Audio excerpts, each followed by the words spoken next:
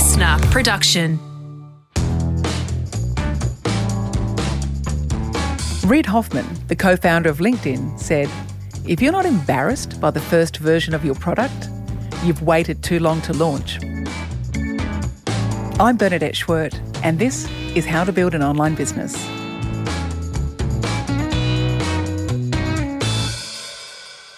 Now, no one wants to be embarrassed about their startup, but waiting for perfection before launching is guaranteed to ensure your startup never sees the light of day.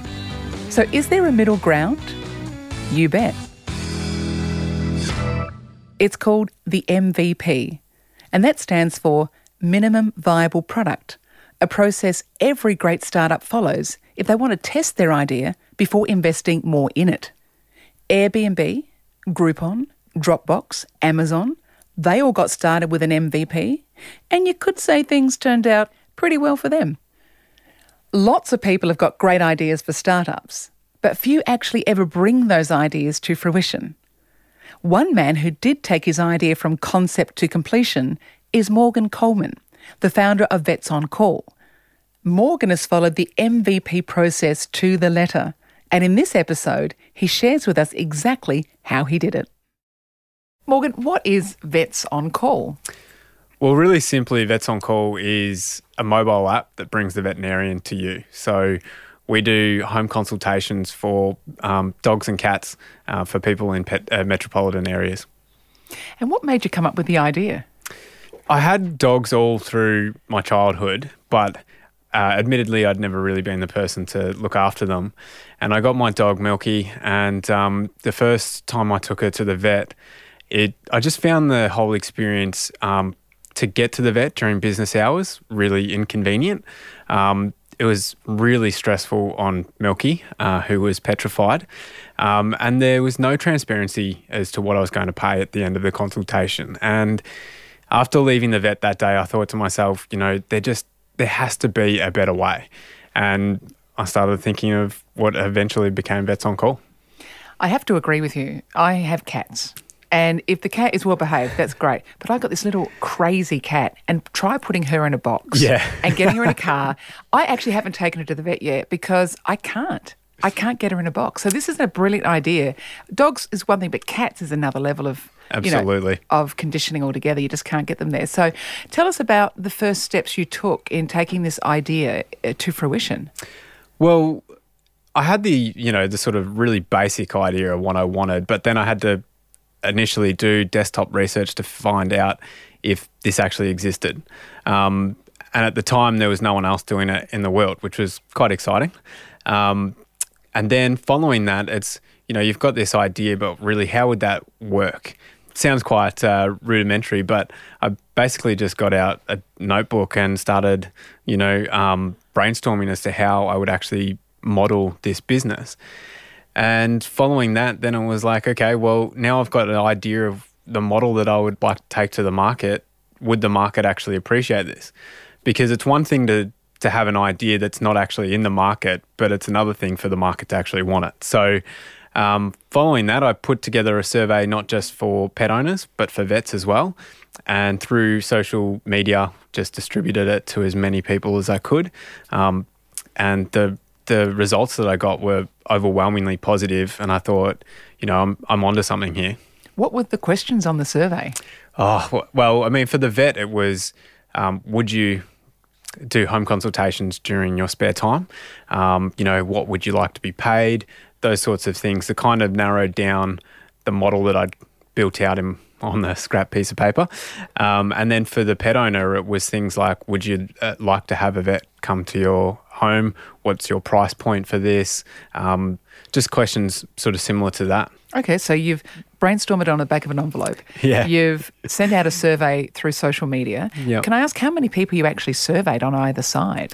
So I did do statistics in university, and the one thing that I did remember is that, for you to be able to quantify or generalise the results of a survey to a population, you needed at minimum 30. So I was hoping to get 30, and I ended up with pet owners, I think I had about 250, and with vets I ended up getting about 50 to 55 roughly. I'm really curious about the social media campaign that you put out. Can you talk to me about what the text was? What was the copy that made people respond?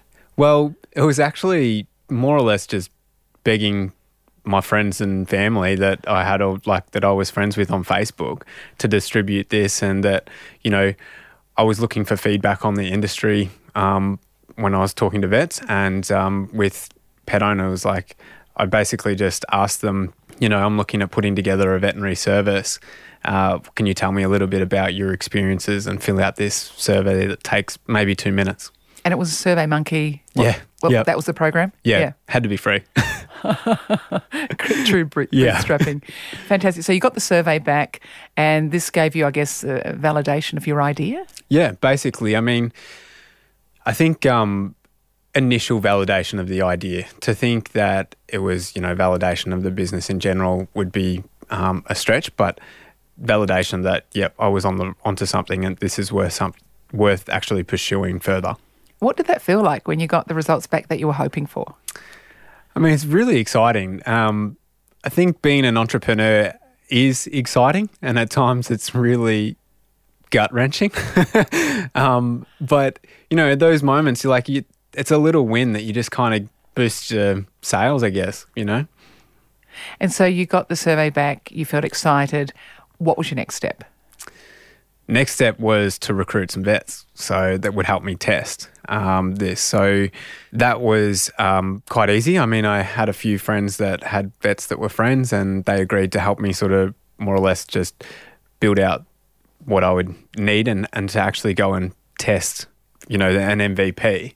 And then it was trying to find pet owners that would test it. And that was a little bit more difficult. Reason being was that I didn't want friends and family.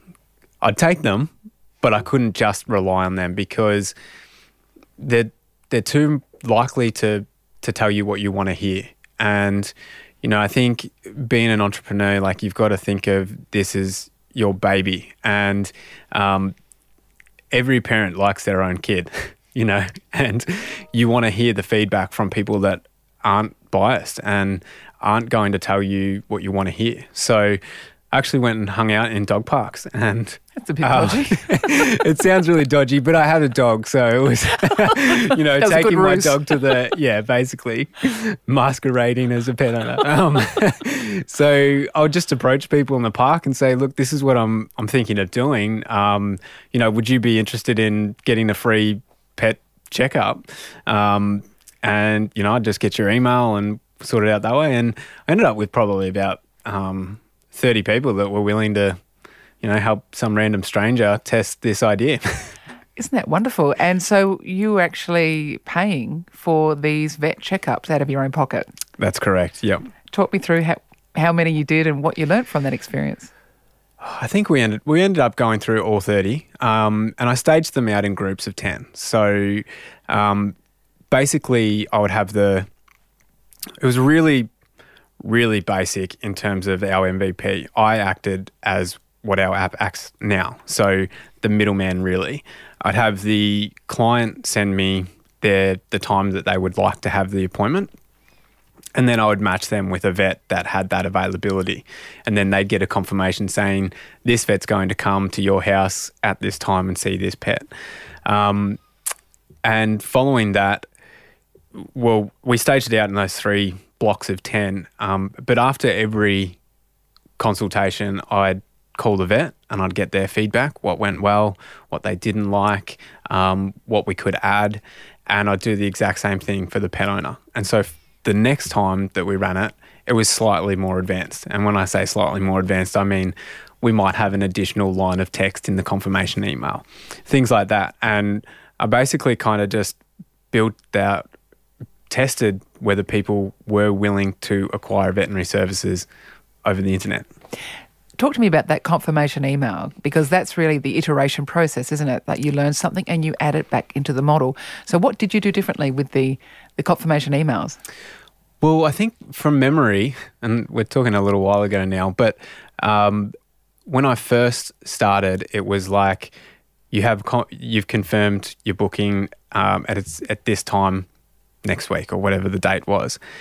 And then following that, the client said, it would be nice to know who's actually coming. Okay, well, we'll add that one in.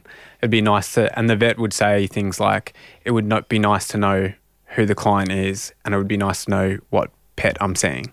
So we started to build out, the confirmation email that more or less was partly the pet profile, partly the client profile, and just kind of built on from that. So you've got these people who are interested, you've learnt something, and what was the next level of iteration? It was automating that connection process. So initially we just had this really basic website that didn't have any kind of frills. And I'd have the vets put in their availability, and I'd have the clients then go through the process of, I want a vet this time at this date, and they'd get the booking. Then they'd get a confirmation email that I would actually send once I saw that it had been done, and the vet would then go out and do the appointment. And that was really just to test whether people were comfortable without that kind of human element to do the booking. And once again, it was overwhelmingly positive. And, once you kind of confirm and validate, then it's okay, well, what's next? So you're the person in the middle acting like this robot, but you're actually personally involved in communicating with both parties. Yeah, at that stage I was, yes. So what was the next stage in terms of automating your role? Well, that was adding the confirmation emails to be automated. So really simply, we knew that people were comfortable booking online or using technology to book a vet. And now it was, okay, well, let's automate the email process so that if they select these items, then they're going to have different outputs in the email. So with Vets on Call now, you can select up to 3 pets for your booking. But each one of those pets has a profile that you set up when you set up the app. And so now our vets get a confirmation that tells them who's in the booking, and they can actually go into the app and look at that pet's profile, including all their previous appointments. What I'm getting from this, Morgan, is that it's a constant process of building up and up and up. And so taking from the MVP point of view, the minimum viable product, you start really basic, you do it all yourself, and then you just add features as you go. Yeah. And so in terms of your next level up, I'm just curious as to why you chose an app versus a website. Was that a big decision? Yeah, it was. And I think for us, it was because if you look at the way people use technology now, it's all in a smartphone. And if I look at Google Analytics of people visiting our website, it's 90% through a smartphone and about 5% through a tablet and 5% from a desktop. So it was it would have been a lot easier for us to launch with a website. But in terms of what we needed the app to do and the scalability that we really wanted to have, we needed to have a robust software solution. And that just meant that we had to launch with an app. So Morgan, you're in the park, you're giving out surveys, you're getting people involved. How important was that step in getting to where you are today? I actually think it was critical. And I think one of the reasons that Vets on Call is now what I believe to be such an amazing service and an amazing product is because I met my customers. I went and learned about what my customers want, what they don't want, and what their pain points are. I think we're also really lucky in the fact that I am a pet owner and I started this business because of the pain points that I felt. But that doesn't mean that everybody feels that way. That process of going and meeting your customers, it doesn't just help you build out your product. It actually helps you with things like reducing the risk, right? So for example, I know that there's pet owners that will never use Vets on Call because they just love their vet. But I would never have found that out unless I went and spoke to my customers.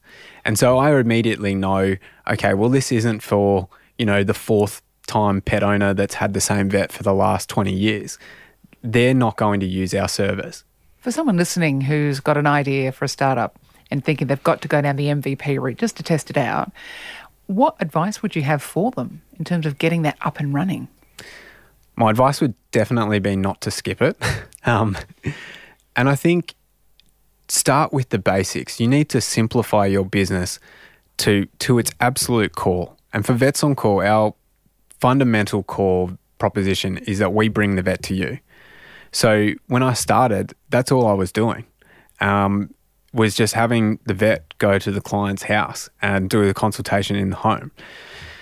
And it depends on what your business is, but you need to break it down to really test the core part of your business without any frills or, fancy things.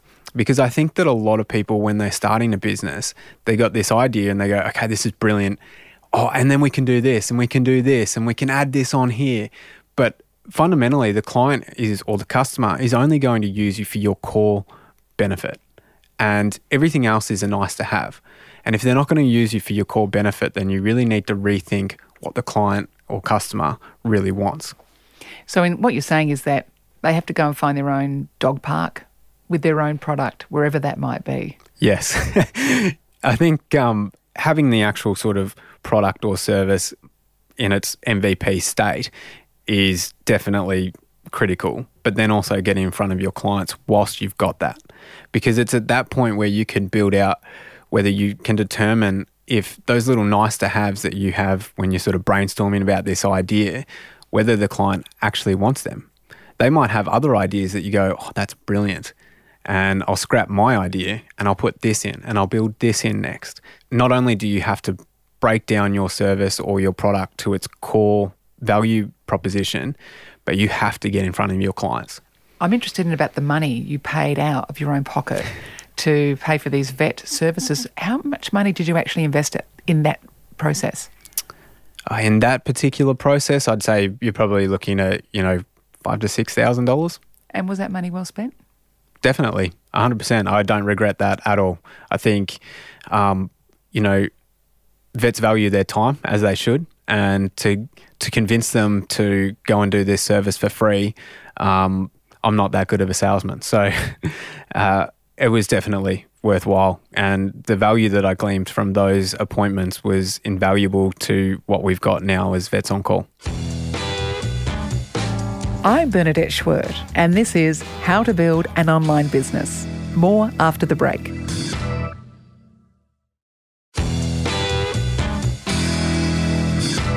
Morgan, you applied to an accelerator called Mass Challenge and you won it. Talk us through that experience and what you got from that accelerator. Well, Mass Challenge started as a competition. So it was a competition held in Adelaide last year, and all startups from Australia applied. And the prize was to go into this bootcamp accelerator program in Boston in June earlier this year. And it was an amazing experience because it's we ended up having a week of just intensive business development workshops where we learned from some of the most successful entrepreneurs in the world, guys that had sold companies for billions of dollars that they'd started in their mum's basement. But we also learned on the other side from investors, well, what are we looking for when we are going to invest in a business, and what are the things you need to prove to us? And, how to take a business from fledging, a few hundred users to something that's worth millions and millions of dollars. And the experience of you building your MVP and talking to dog owners in the park and getting vets and paying them for their services, what role do you think that played in you succeeding at the accelerator competition? I think that was fundamentally critical.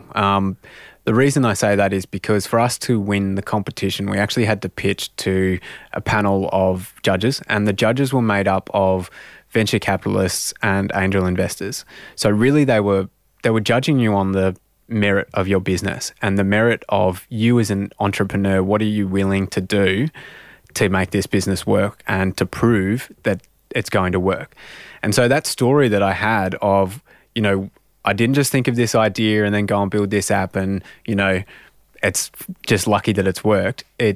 No, I've thought of this idea and this is the process that I took. I know my customer. I know them inside out. And I know them because I've spent time hanging out with them in dog parks in the morning and the afternoon. And you could see the room sort of nodding, going, all right, this guy knows what he's talking about. And for an investor, that de-risks you as a business. So you're no longer talking about this kind of pie in the sky idea that you have that you don't actually know whether you're right or not. You're talking about something that you've taken the time to validate in a methodical way. Now, do you think you're disrupting the vet industry, and in what way? I do think that we are, but I think there's this negative connotation with disruption. Somebody in an ingrained industry sort of hears this word disrupt. It's like, oh no, they're turning this into something that I don't want. And I don't really see Vets on Call doing that. I think, we've got overwhelmingly positive feedback, not just from pet owners, but from clinics and vets as well. And so I do think that we are disrupting the vet space, but not in the way that you're going to see the backlash from, that you saw with Uber or, Airbnb with hotels. I don't think that we're doing that. I actually think that we're adding a lot of value to this industry, and it's not just us that thinks it. If you had your time over again, Morgan, what would you do differently? I think for me, being a first-time entrepreneur, there's this level of distrust with yourself, I think. And so for me, if I had my time again, I would have just listened to my gut more. There's been a few instances where I thought, I felt it in my gut that I should do something, and I took too long to listen to it. I eventually did and acted on it. But, with a business that's so young as we are, you can't delay those kind of actions the way that I did previously. And so that would just be one thing that I did. Why do you think we don't trust our instinct? Because I think we let our head lead too often, or I think we let our head actually convince us that what we really feel isn't right. And so, I do a lot of reading, and there's a lot of science now that sort of talks about the neurons that are in your gut, and that, your intuition, it's real. And I believe that because there's been so many times where I felt something in my gut, and then I've had my head convince me otherwise, like you're being crazy, or that's not a good idea, or, you rationalize it once your head starts to get in. And I think that people just don't really value the intuition of themselves. I think you're right. I think it's a case where you think, I don't want to say that or ask for it because it might sound stupid, or it might sound pushy, or it might sound I'm being unreasonable. But often they're the questions that need to be asked in order to move it along. Yeah. But they're the very ones we don't. Yeah, that's exactly right. What's been the biggest surprise, either unpleasant or pleasant, since you started on this journey? I think the biggest surprise, and it was a very pleasant one for me, was just the level of the media attention that we got. Even before launching, we were in The Age, we were on Channel 9 News nationwide, and I thought it was, I was just shocked that people cared that much about what I was doing.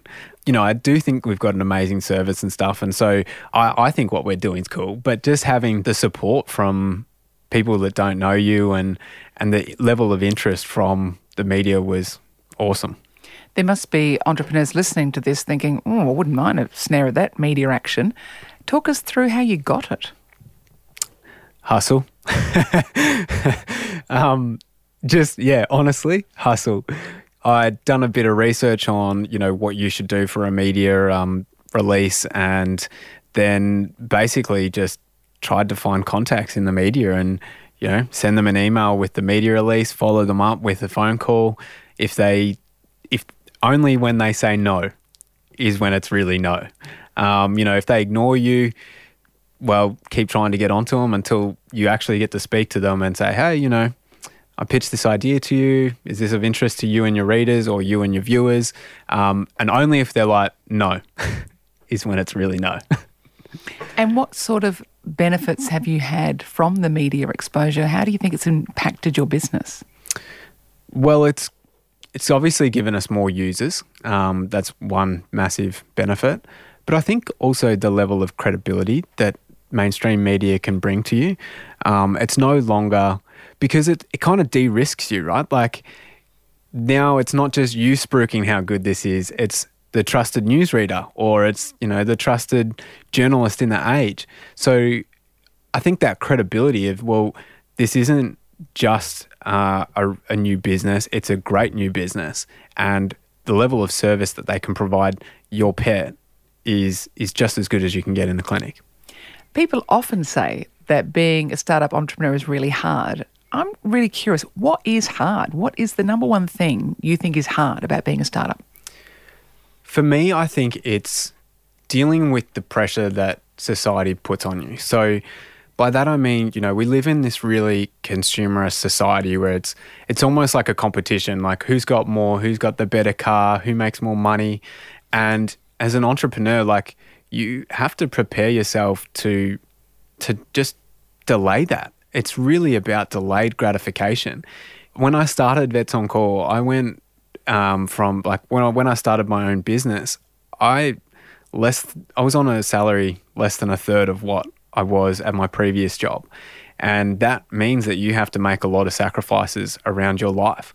But it's just, I think, dealing with that. Like every time you look at Instagram, it's like someone with a new Range Rover, or they've just bought their new mansion, or they've got a stack of cash. And it's not like that as an entrepreneur, particularly when you start. It's hard and it's a slog. Like you live your business, and while friends are going out and going on holidays, or they're buying a new car or buying a house, you're not. You're, fundamentally just spending all your time on your business, and it's what you live and breathe. And you don't have the money to go to, a fancy restaurant on the weekend, or to buy a new car. You just don't. And I think that's probably what I found hardest is, people say, so you're 28, do you own your own home? Well, no, I sold it to start my own business. And people are like, why'd you do that?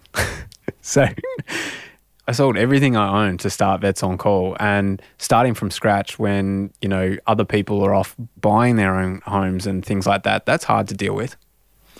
In wrapping up, Morgan, what are the top 3 pieces of advice you'd give to a startup? Firstly, for people that have an idea and they're wondering where to start, dive into the validation process. So before you go and spend heaps of money, or, you're researching for the next 3 years, you need to make a start. And the best place to do that is to break down your core value proposition and test that and build from there. But I think that a lot of people allow their fear to hold them back, and you've kind of just got to embrace it and go for it. And number 2 would be get comfortable being uncomfortable. This was some advice I got a couple of years ago from a mentor of mine, and I think it's just been the best piece of advice I've ever got, because as an entrepreneur, you continually have to be putting yourself to places that you're uncomfortable. You need to grow along with your business. And so if you're in a comfortable place personally, then your business isn't growing. And so you need to push yourself to push your business and grow your business. And if you're not doing that, then you can expect that, your business is just going to stagnate. And then lastly, it would just be never quit. That saying, winners never quit and quitters never win, or the other way around. It's so true. It's not to say that if you fail to validate something about your business, that it's just dead in the water. You can pivot, and it's just about continuing to push and having that attitude that I will make this succeed. Like, I will make this succeed, and there is nothing that's going to stop me. So the takeaway from talking to Morgan is, don't let great be the enemy of good. Get your MVP up and running. Launch it, test it, pivot and go again. Persistence is the key to success. How to Build an Online Business was produced by Dave Swolensky. Audio production by Darcy Thompson. Executive producer is Grant Tothill.